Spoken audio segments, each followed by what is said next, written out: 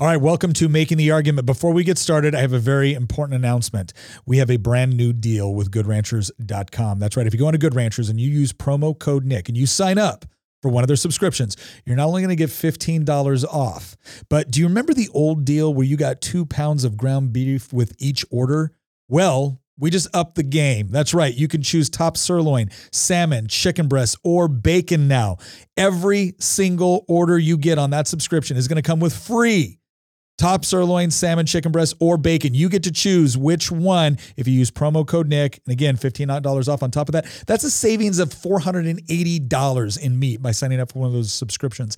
Not to mention the fact that if you are looking for a gift for someone that is impossible to shop for, you can go on to GoodRanchers.com and get one of their brand new gift boxes. Now, this is a limited time only offer. It's part of their overall Black Friday special. So go on to GoodRanchers.com to get more details. Sign up for promo code Nick in order to get that deal, and let's get on with the show. Is climate change really a reason to encourage your children not to have children?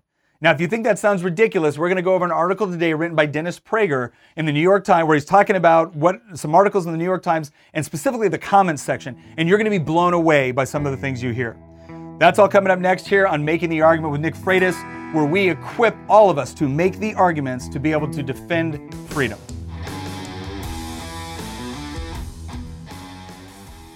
Okay, so I have 3 kids, and more specifically, I have 3 teenagers. And one of the jokes that I have with my kids whenever they would break something or whenever they would color on the walls or do something crazy is I'd look at them and I'd say, hey, don't worry about it because one day I'm going to be a grandfather. And they never quite understood what that meant until a little bit later on. And I was joking with them. They're like, Dad, what do you mean that, it's okay one day you're going to be a grandfather? I said, well, it's real simple. I'm keeping a running tally in my head of all the little stuff you've broken or the ways that you haven't listened or, the walls you've colored on or things that Dad really appreciated that you destroyed because you decided to use it as a Frisbee, right? I'm remembering all of that. And one day, one magical day, I'm going to be a grandpa and I'm going to come over to your house and I'm going to give you guys a nice date night. You and your wife or your husband, you're going to go out, you're going to go get something to eat and I'm going to watch the kids. And I am handing my grandbaby a Red Bull and a magic marker and I'm telling them to have a great time. Go get creative. Go draw daddy or mommy a picture on the wall. They would love it, right? And then as soon as you come home, right, I'm going to hand them a candy bar and then I'm going to leave, right? Because now I get to be cool grandpa. I get to be cool. I raised you correctly, hopefully. And so now I get to spoil my grandchildren, right? That was always the joke. And obviously I'm embellishing. I probably won't do the Red Bull, but I might. I know me. I've seen me do it. Anyway, the point is that I think most of us on some level look forward to one day having grandchildren. And I'm coming across this article in the Daily Wire by Dennis Prager. And the title of the article is "The Media Produces Derangement, Proof from New York Times Readers." And this comes from Dennis Prager reading an article. So I'm going to read some of this off for you. He goes, this past week, New York Times columnist Maureen Dowd added another column to the myriad irrational and hysterical pieces about the existential threat climate change allegedly poses to human life. And then he writes, as I do after almost every piece I read on the internet, I read comments submitted by the readers. One provided me with an epiphany. It was a comment submitted by New York Times reader Sophia of Bangor, Maine. And here's what she said. I have one child, a daughter, who told me at age 8 that she would never have a child because of global warming. She's now 34 and has never changed her mind, so I will not experience a grandchild. For her wisdom, I am grateful. I would be heartsick if I did have a grandchild who would have to experience the onslaught of changing climate. Doesn't stop there. Wait for some more here. Okay. We got another one here from B. Rothman, New York City. I completely agree. I have 6 grandchildren and weep inside for the calamitous life that is ahead for them. Ida in Berkeley, California. I weep with you, Sophia. Whenever I look at my 11-year-old daughter in the eyes, I feel so many emotions. Guilt for bringing her into this dying world. Liberal, Texas. I feel your pain. I have 2 sons. Neither one will have children, and their partners agree. I'll never have grandchildren, but I also realize that their decisions have in some way been molded by me. I am proud of their decision. Liz in Portland. Frankly, as someone who has been concerned about climate change and observing what is happening over the last 10 years with real dread, I do not understand why anyone in the last 10 years would voluntarily have a child. Okay, I think most of us on the conservative side, we see this. And this seems like it's coming from a different world. The idea that whatever is going on with respect to climate change right now, that your your mentality would be that either for the good of the child or the good of the planet, and there's two different arguments made here, and we're going to get to both. For the good of the child or the good of the planet, you shouldn't have kids. I will tell you right now, my first inclination when I read this and I see all these people is my thought is, yes, you definitely should not have kids. And if this is how your children feel about it, good. They shouldn't have kids either. Because I can't imagine raising kids with this kind of manufactured fear about the environment. I can't imagine that. Can you imagine your 8-year-old little girl coming up to you and saying, I will never have children because I'm so concerned about climate change? What exactly has happened in the last 10 years, or the last 30 years for that matter, that would lead someone to the conclusion that having a child would either be a cruelty to the child because of how bad the earth is, or would be horrible for the earth because of what that child would wreak upon it? And yet that is what we're seeing here. So I want to go over a couple of things here with this, because again, like I said, there's two arguments that are being made here. But the first thing I want to do is I want to talk about an inappropriate conservative response. I want to talk about the bad conservative argument before we get into the bad left-wing argument and then the good conservative argument. The bad conservative argument whenever climate change comes up is just to say, it's all a hoax, it's all stupid, it all doesn't matter, who cares?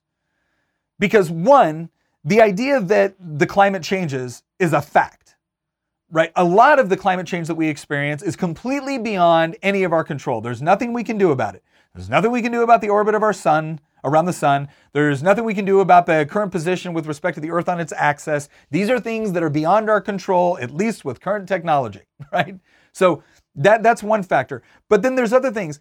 You don't want to come off as looking like you are completely denying the fact that human beings can have an effect on the environment. Of course we have. Now, I know the frustration where somebody says that, oh my gosh, climate change is predominantly caused by human activity and we're all going to die in 10 years. And then lo and behold, 10 years comes and we haven't all died. And it becomes very, very tempting to say that to have this automatic reaction whenever we see climate change, to say, that's stupid, I'm not going to listen. Right? When in reality, climate change is a spectrum of things. And some of it is based off of an incredibly strong data and scientists and logical thought processes, and it gives us the information that we need to have a good public policy debate. Some of it is absolute hysteria. Now, I think that hysteria is there for a reason. I actually think there's an agenda behind the hysteria, and we'll get to that. But the first thing I want to say is a bad conservative argument is to just say, this doesn't matter. Because I have watched sitting there as conservatives in front of a room full of college students said this was all stupid. And they never listened to another word that dude said. Right? Whereas I had an opportunity to get up and speak after him. And what I found is that whenever someone has a concern, especially something like this, where it's resulting in absolute dread, rather than say, you have no reason to be concerned about this, say, okay, what is the nature of your concern and how do we effectively address it? And is the nature of that concern founded? Because if you're telling someone that is very concerned about something, well, that's no big deal. Why are you overreacting? Clearly, you're not married. Because if you're a married person and you do that when your spouse is really concerned about something, well, that's stupid. Why are you concerned about that? That conversation's going to end in a way you don't like. Okay, same thing with debating something like this. All right, so let's move into the two arguments, the two kind of left-wing arguments that are being made within this comment section. One is the idea of, I don't want them to have kids, or I don't want to have kids because of how horrible the earth is right now. Well, that's kind of a problematic argument, because when you see all the data that we can look at with respect to everything from the climate, so the number of typhoons, the number of droughts, the number of hurricanes, we see spikes, but then we also see dips. And right now we're actually seeing a downward trend compared to, over the last 100 years. So this idea that every single hurricane season that is really bad is clearly a result of human interaction with the environment, okay, that's problematic. The data doesn't necessarily suggest that, because unless you think that we somehow beat carbon emissions in the last 5 years, then you're going to have to explain why hurricane seasons aren't getting progressively worse. Right? Why are they worse some years? Why are they not as bad other years? Right? Because if carbon emissions or human interaction with the environment is steadily increasing, right? Even if it's maybe not increasing to the same trend line, if it's steadily increasing, and you're saying that is one of the primary considerating factors when we look at some of these environmental episodes or events, then it's perfectly appropriate for us to say, okay, well then it should be on a gradual increase going higher steadily over year after year. And if we're not seeing that take place, that's a problem, right? If you're talking about the North Pole is melting, okay, but ice at the South Pole is increasing, okay, well, now there's a problem here. How do we explain those two things? How do we explain one happening? Could that have more to do with respect to what the Earth is doing as opposed to what respect humans are doing? Okay, so the first concern is when somebody says, I don't want to bring a child into this world because it's so horrible. Well, again, to some degree, that's a value judgment. But the argument that I like to bring back is like, okay, what do you think that is so horrible either now or in the next 100 years that would cause you to say that I don't want a child to be born into that? I think it's going to be, just dystopian and horrible. Is it really because of climate change? And then make them explain why that is. Now, this is the part where you're making, to some degree, you're asking questions. To some degree, you're going to need to be able to make a logical argument, but also an empirical argument. And this is where going to some of those sites, Bjorn Lomborg does a great job on this, where, again, he's a climate scientist, and he talks about, the state of the environment right now versus the state of the environment in the past. Another guy that I think is a good resource, let me pull up his name here real quick, Richard Lindzen. These guys will provide you with arguments, with data that you can use to hopefully at least get someone to the point where they don't think everything is so apocalyptic. And I do think it's also useful to point out that a lot of the most doom and gloom projections with respect to our planet, they didn't start 5 years ago or 10 years ago. They started decades ago. And I think it's reasonable to look at someone and say, okay, without suggesting that climate change isn't an issue, and without suggesting that people don't have an effect on the environment, we know that they do. We can debate about to what degree that they do, but we know that they do. Aren't you a little bit skeptical of the same media that sensationalizes everything, constantly putting out those stories which all tell us we're going to be dead in 50 years? Like, at what point do we tell those people, you're not doing us a favor, either for our mental health, for those people that are watching this and believing it, but also you're creating a rift in what should otherwise be a fairly productive conversation.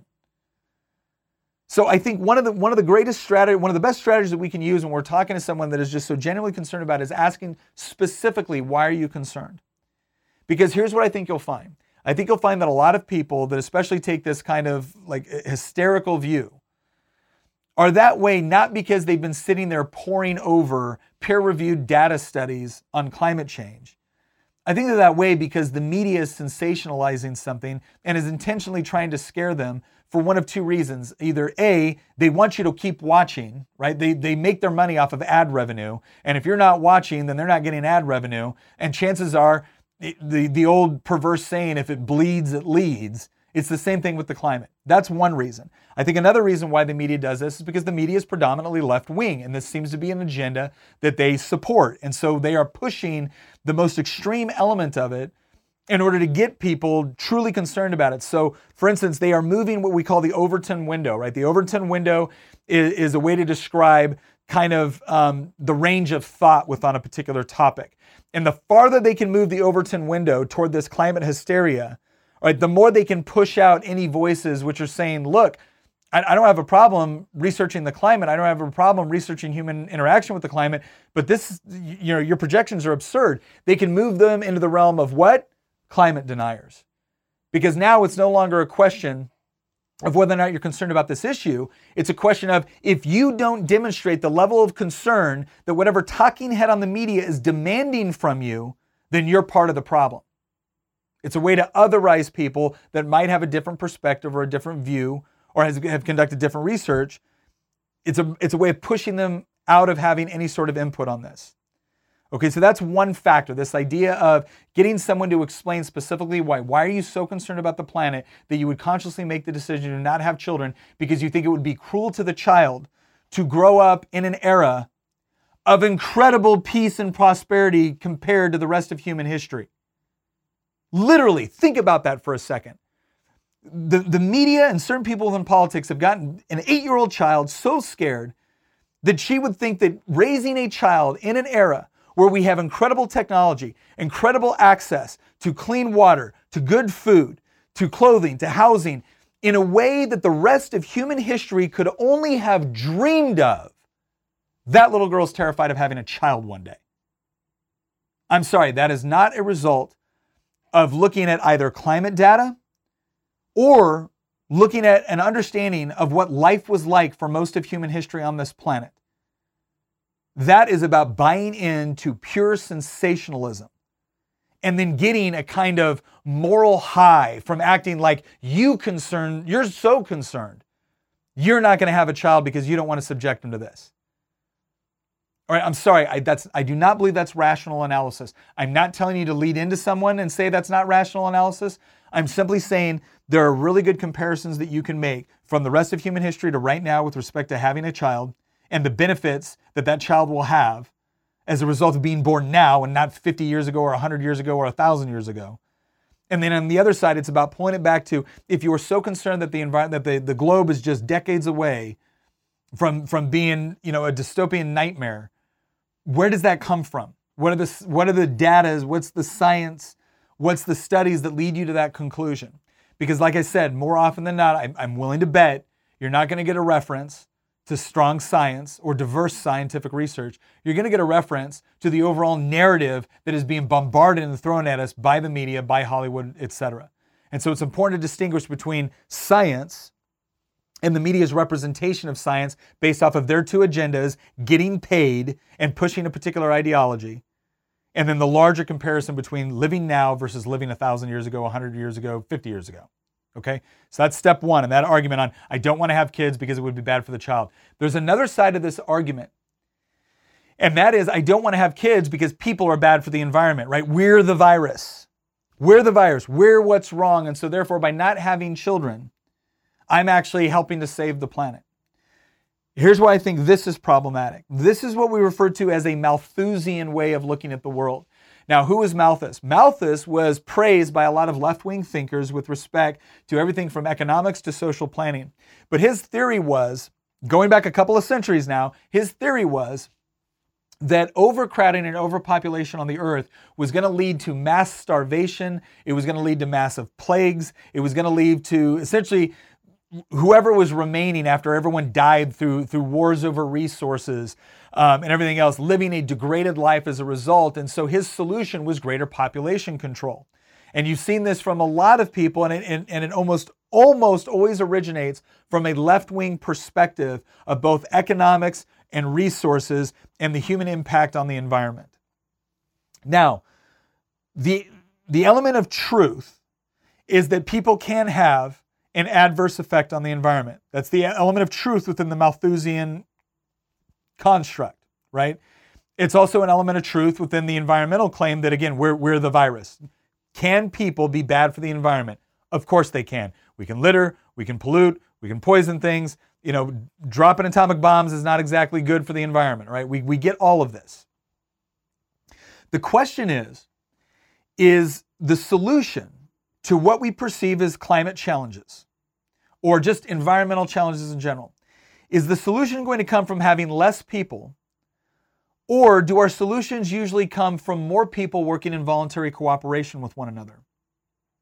Because if you were to tell Malthus that in 1800 there would be roughly 1 billion people in the world, and that 80 to 90% of those billion people would be living in extreme poverty, right? Like subsistence living, extreme poverty. And if you were to tell him that in 2015, there would be over 7 billion people on the planet, and 80% of them would be living above the extreme poverty line. So I want you to think about that real quick. We went from population here, extreme poverty up here, right? So population 1 billion, extreme poverty incredibly high, to population 7 billion and extreme poverty significantly lower, less than 20% of the world's population. How is that possible if more people means more drain on resources? If more people means more harsh environmental impact? How is that possible? That we're actually living better, fuller lives, and that we're actually creating new and innovative solutions to address environmental concerns? The answer is the human mind. When people are free to actually work and collaborate and innovate, we're actually really good at solving problems if we have the freedom to do so. So this idea that the solution to the climate environment or climate problems or environmental problems is just get rid of the people is a very problematic statement based off of what we see over time. Now, I will say this, going back to my original statement, if you're the sort of person that is going to get so concerned over a hockey stick graph that you see on a news report that you don't want your kids to have kids, maybe that is the best course of action for you. Because quite frankly, I'm just being perfectly upfront and honest. If you're going to live in that sort of fear, I don't want you training other people to live in that sort of fear. I would rather we train people up to be excited about confronting challenges and overcoming them. All right, so first argument that we had talked about was, I'm not going to have kids because it'd be horrible for my kids. I think we've done a good job of addressing that. Second one is, I'm not going to have kids because we're the virus and it's bad for the environment. Again, look at human history. As population has increased, we've actually come up with new, innovative, creative ways to be able to solve problems, provided that those people were able to have the freedom from government intervention, power, and oppression to be able to come up with those solutions. And I think that we can expect more of that, provided that we continue in an environment where we encourage freedom of inquiry. Right? Now, there's a third component here that I want to get to, and we'll finish up with this, but I want this third component, because this is the part that I want anybody from the left listening to this to understand about our concern when we see this level of hysteria. Now, again, you're free to do what you want, but the problem that we have is that we know that deep down, most of you do want to have grandkids. And so to some degree, this feels like a tool of manipulation, to where you're telling us that the only way you'll be able to have grandkids, or the only way it will be acceptable to raise kids in the future, is if we adopt your climate change policies. See, it's not enough that we share your concern. You demand that we implement certain climate change policies that we are not bought into. Let me explain why we're not. First, almost every single left-wing solution I have seen for the climate includes a couple of things, mainly three things. One, more government control and central planning of the economy. Through regulation, through government takeover of industry, through taxation, through subsidization, government control of the economy seems to be a natural end state for every left-wing solution to climate change I have heard, and environmental policy in general. Two, the reduction of private property rights, whether you be a business owner, whether you own a farm, whether you just own your property, the reduction of your property rights and putting more control in the hand of central planners through government at some level, again, seems to be a core element within the solution. All right. The third component has to do with the manipulation of human behavior. And again, this is part of the overall central planning component here.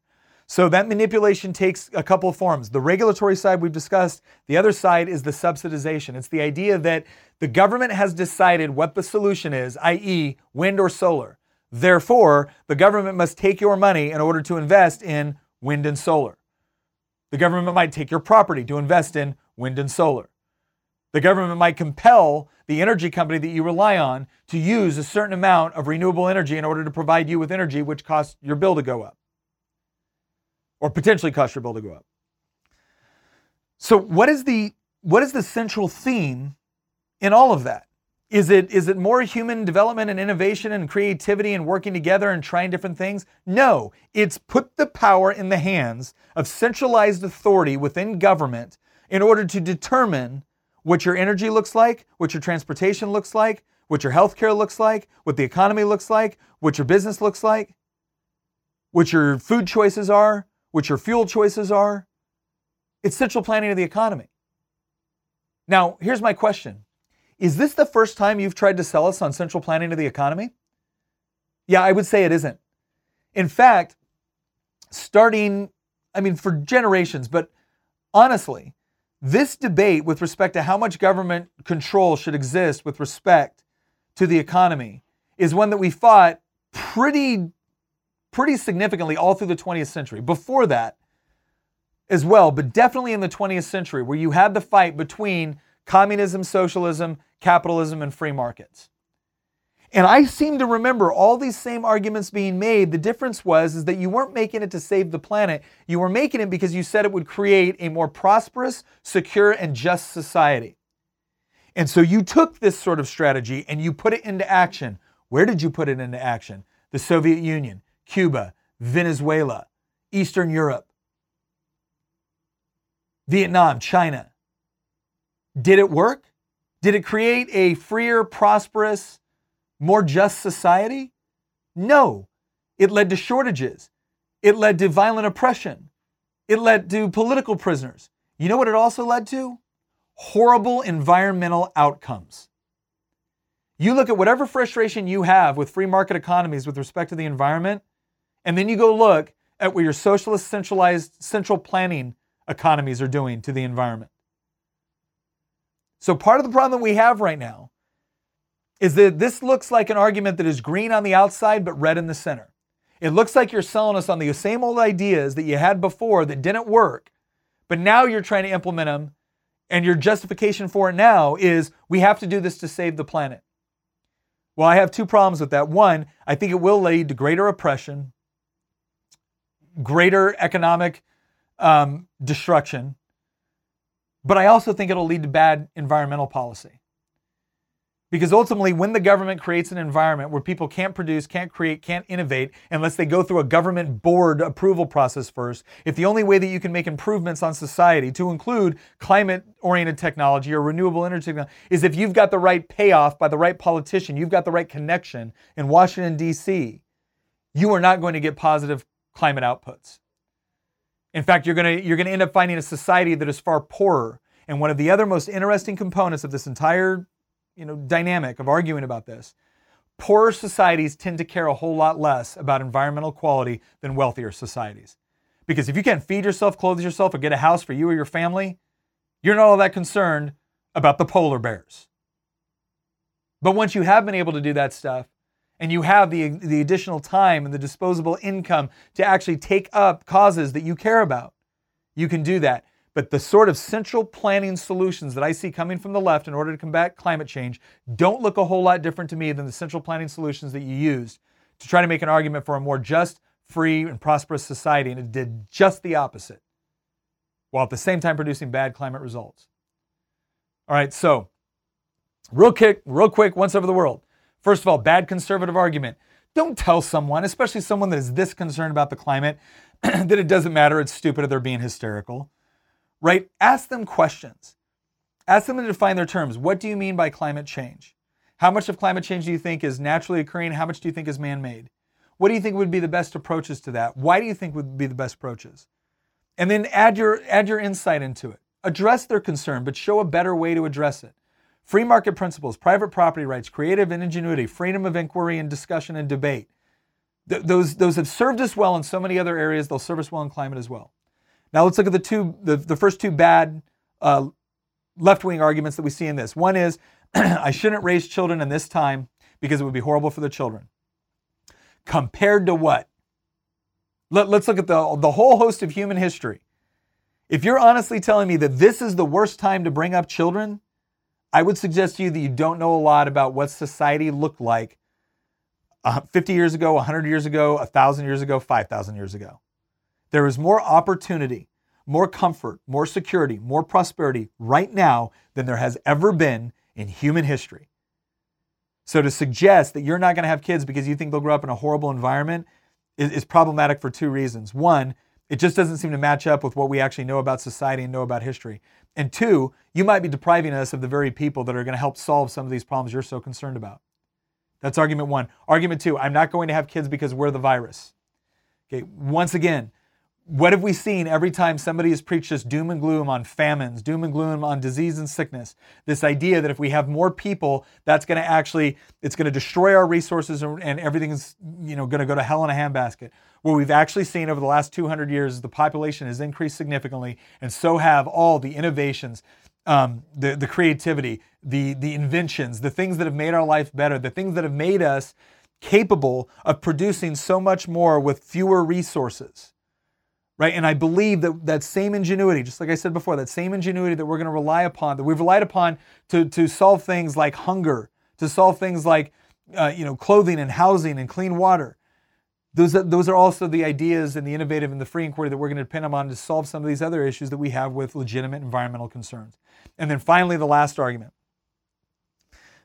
is stop telling us that because we don't agree with your policy prescription that we don't agree that we want to be good stewards of our environment. We do. We don't necessarily agree with your way to do it. in part because we recognize the solutions you're peddling. And no amount of peddling of the same government centralized control of the economy or our lives that never produced the results when you were using it based off of an economic argument, we don't think they're going to produce the results you're making based off of an environmental argument. And sitting there and browbeating the entire population through the media, through Hollywood, through music, as if we don't agree with your policies, then therefore we don't care, we're not buying it. We are on to it. We're not buying it. And quite frankly, I'm not letting you do that to my kids. So I'm thrilled that all three of my kids plan to be parents one day. I'm thrilled that I will have an opportunity one day to pay my kids back for all the stuff they broke by handing my grandchild a magic marker and a Red Bull, right? And I look forward to future generations coming up with new innovative ideas that are going to allow us to be more prosperous, more free, more secure, and to live in what I believe will be a healthier environment as a result of their productivity and creativity. Thank you very much for joining us on Making the Argument, where we make the arguments to defend a free society. We look forward to seeing you next time.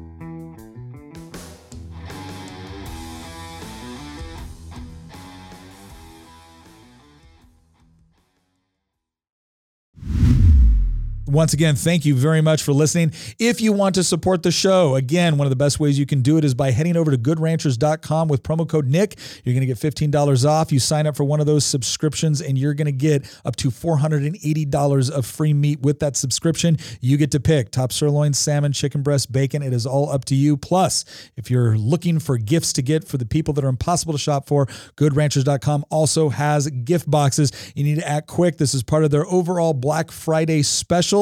So head on over to goodranchers.com, use promo code Nick, and once again, thank you for listening.